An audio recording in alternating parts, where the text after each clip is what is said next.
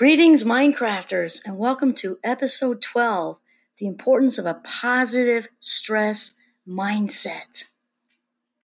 So our talk last week was very much based on the work of Carol Dweck, who's amazing, and her concepts of the fixed mindset and the growth mindset.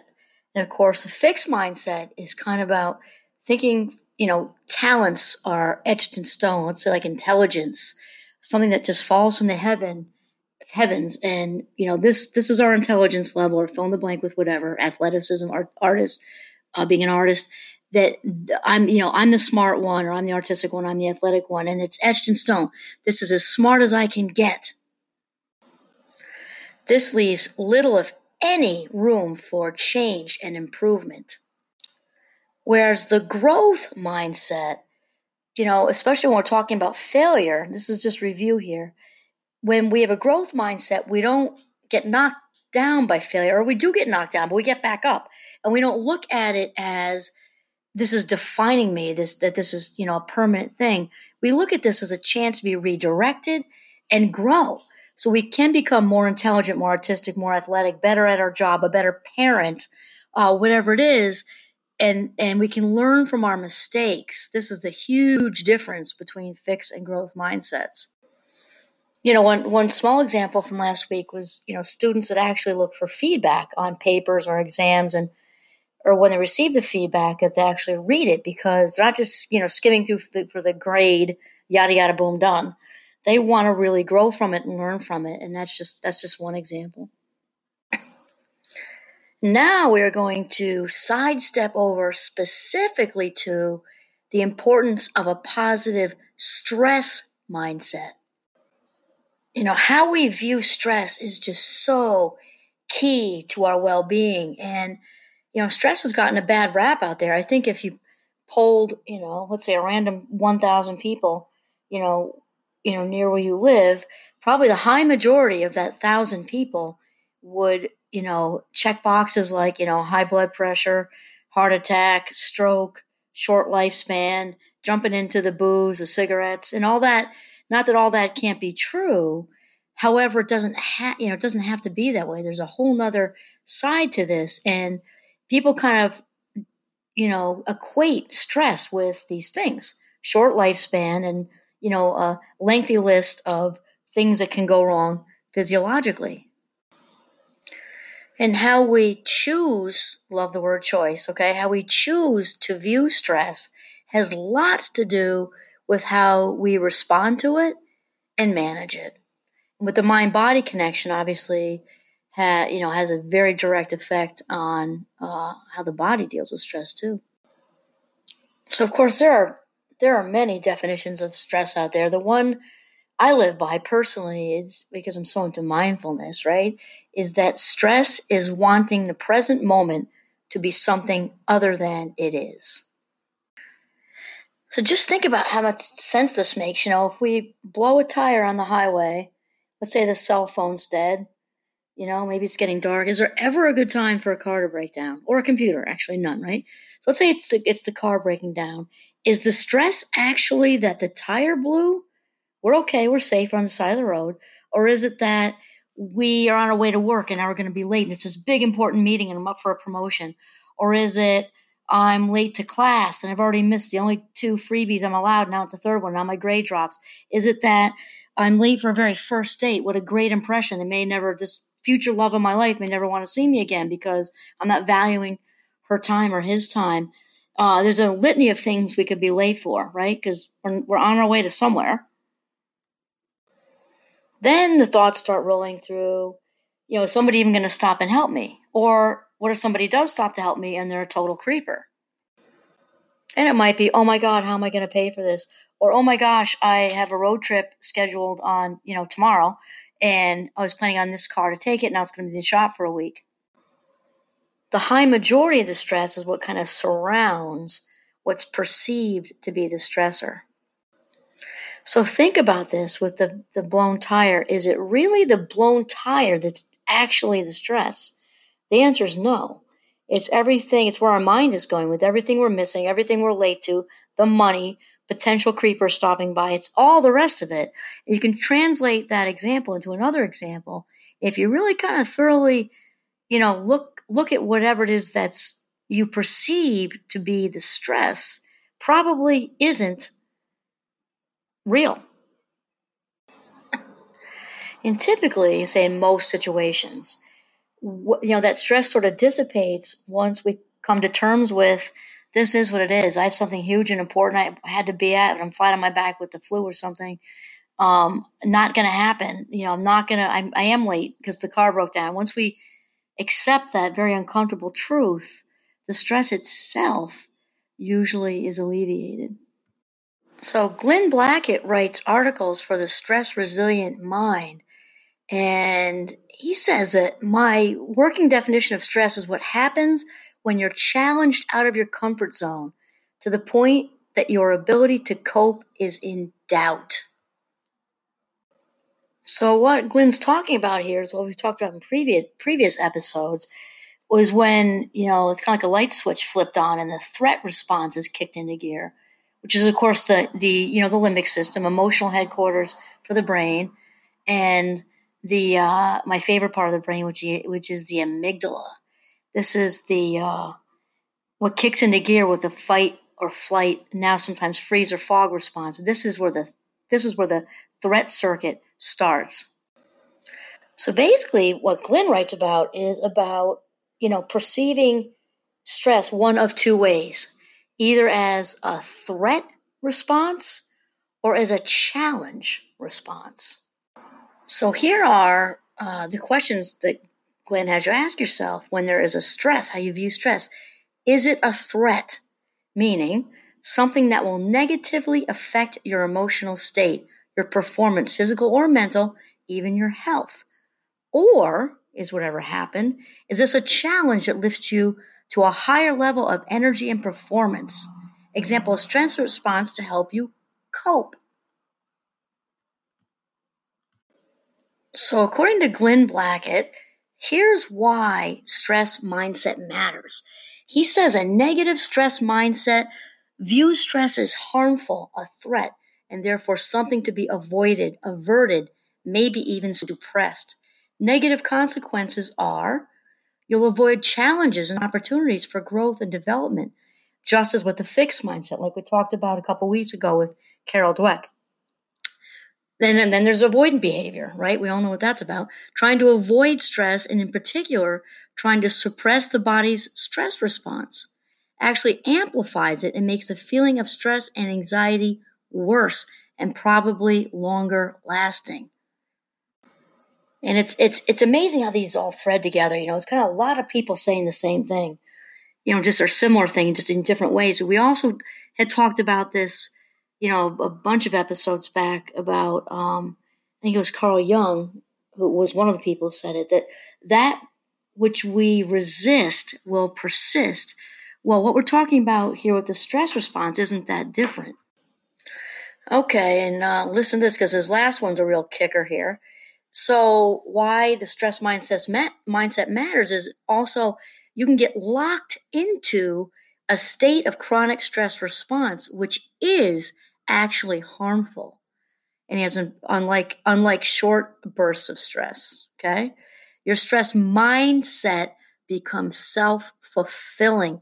This is huge because when something isn't just like, bursts of stress, like he says, it actually becomes a mindset, not different really from what we were talking about with the Carol Dweck stuff. It then becomes our filter. If you remember, we're talking, I used the analogy, 2 weeks ago about the colander, the thing you dump pasta into or vegetables, and we all have a different colander. And the stuff that gets dumped in from our external world, we kind of, goes in there and some of it stays and like the water, the rest of it runs out. Well, this isn't different. And why it's very, very, very, very important to pay attention to how we view stress. Okay, now we can also choose, again, conscious effort. We can choose to adopt a positive stress mindset, which Glenn says is when we meet stress as a challenge to be embraced, moving us to perform better. The stress response is your body's mobilizing energy to help you meet the challenge. I love that. I think of Michael Phelps or somebody on Broadway, like that rush you get right before it's opening night or before the gun's about to go off in the Olympics. I just think of how cool it is. Then he says, it feels like excitement. It feels like excitement and not anxiety. In other words, although there is still a physical stress response, it doesn't feel like stress at all. Okay, so Glenn Blackett has 4 questions to help us figure out what type of stress mindset we have, okay? If you have a pen, pencil, you might want to write it down or just be mindful and think about your life and think about, being super honest with yourself right now. Okay, so number 1, he asks, do you believe the effects of stress are on the whole negative or positive? All right, give that some thought. Number 2, in your life, do you try to avoid stress or do you embrace it? Number 3, how do you believe stress affects our well-being, health, and vitality?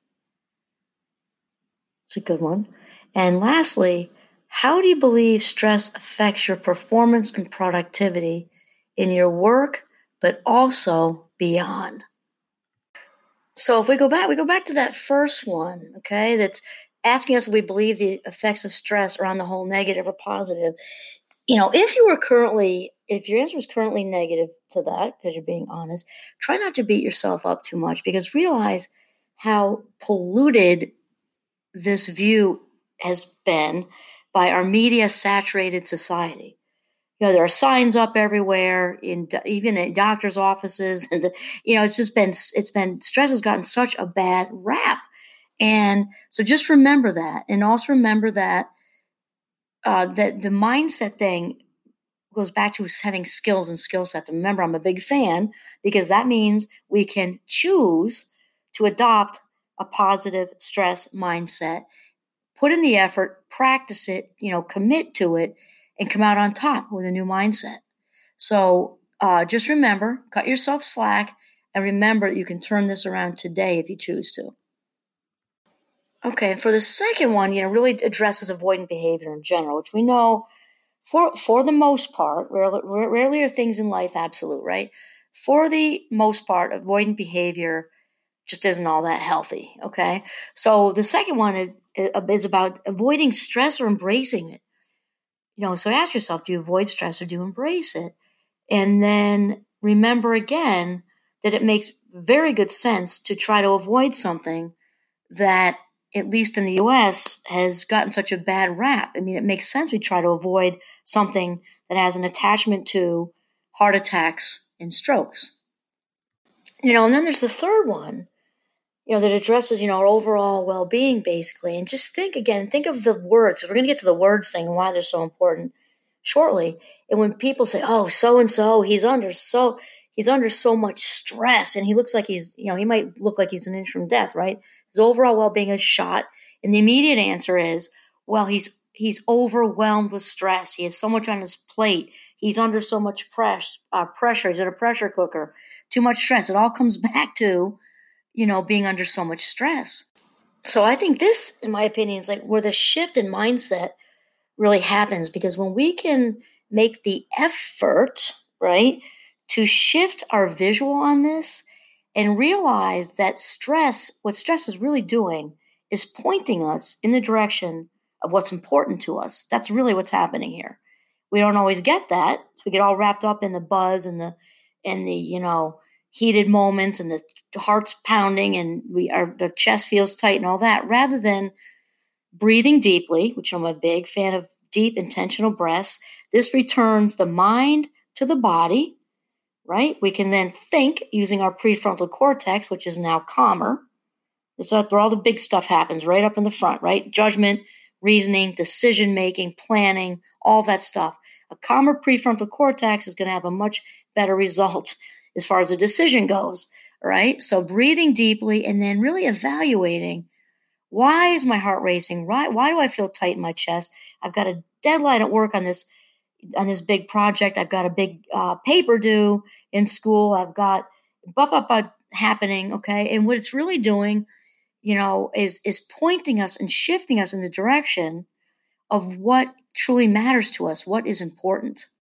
So I think really the fourth one that Glenn asked us is really where we segue to where we're about to pivot. I feel like, again, like a shortstop, being ready, like the ball's hit at us. Now we got to choose, like quickly, make a direction, grab the ball, right? How do you believe stress affects your performance and productivity? This is where it comes down to the real grit right here, is performance and productivity. How does stress, influence us or affect us in the way with work and personal life and everything else? So the real question here is, does stress kind of throw a wrench in your momentum? Does it impair you? Does it make your productivity less? Does too much stress actually completely derail you and cause you to come to a screeching halt? Or is stress a motivator for you, a huge motivator for you? Because I'm thinking of work or school, you may be up for a promotion, just a big project, just something you're genuinely excited about, all kinds of creativity, all kinds of room to put your own personal stamp on it. Does it motivate you to be like, wow, I can really do something here? So Glenn, in his discussion, talks about the key to kind of making that shift to a positive mindset as involving confidence and willingness. So he says, in practice, you can do that to the extent of what you're willing to experience, sort of what you're allowing to happen. Don't fight or resist it. That's what amplifies the stress response. So being willing and open to whatever experience. Obviously, there are going to be exceptions to this, right? And we're talking about in general, kind of making that shift rather than resisting to being willing to experience whatever it is. And secondly, he talks about confidence. He says you're confident of your ability to recover. Okay, it doesn't mean you'll crush whatever it is. It means that you're confident, willing to try, and willing to get back up if it doesn't work, willing to recover. You know the feeling won't last, and you can calm down again. This is not a permanent thing. This too shall pass. Words are just so powerful. And when we make a conscious switch, then we will then sort of feel that reflected back on the inside. And this is how others are then going to view us and also respond and react to us, or the other way around, react and respond to us.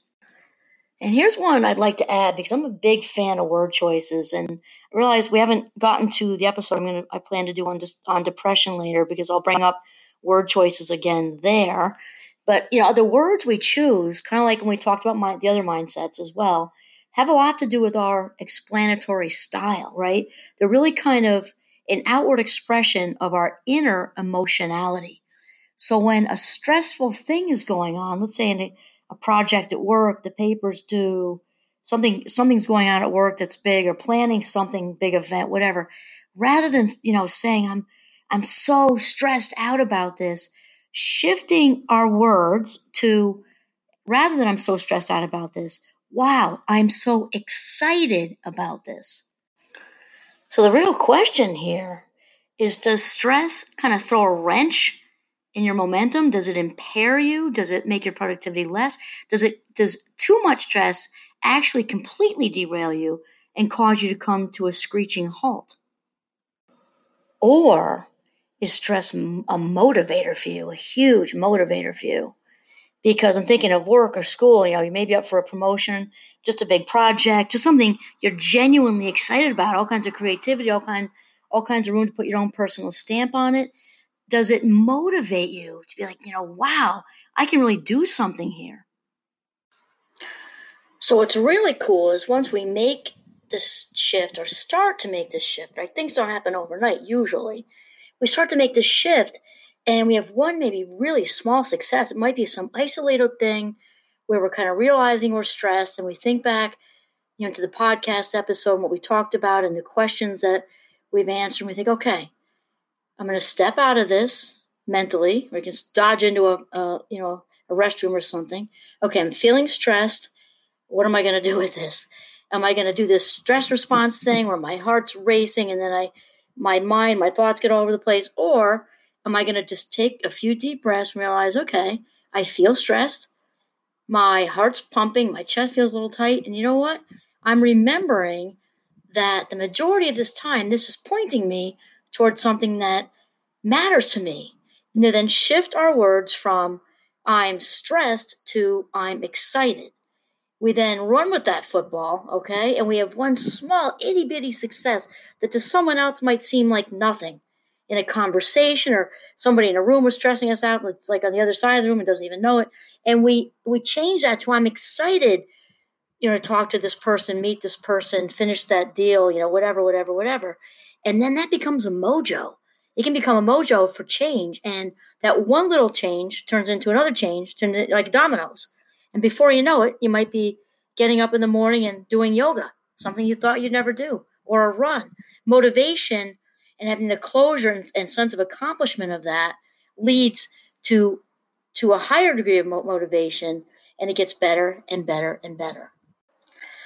Now, also remember when, I was kind of saying that's the definition of stress that I live by, which is stress to me is wanting the present moment to be something other than it is, okay, which gels with what we're talking about with Glenn's as well, a definition as well. Because once we get to that place of accepting that whatever situation we are in at this minute or that we're thinking about in this minute is stressful, once we accept this is my present moment, this is what it is. Whatever's not working how I thought it would, again, the car broke down, I got locked out, lost my keys, whatever, or something bigger even. This is the present moment. I just got this bad phone call, Once we come to terms with that, a lot of that tightness in the chest area will dissipate. And remember how much this whole mindset shift totally gels with mindfulness. And without getting into all mindfulnesses all over again, we'll just stick with sort of the one principle of mindfulness that we're kind of thinking about right now, which is acceptance. Accepting that this is what my present moment is.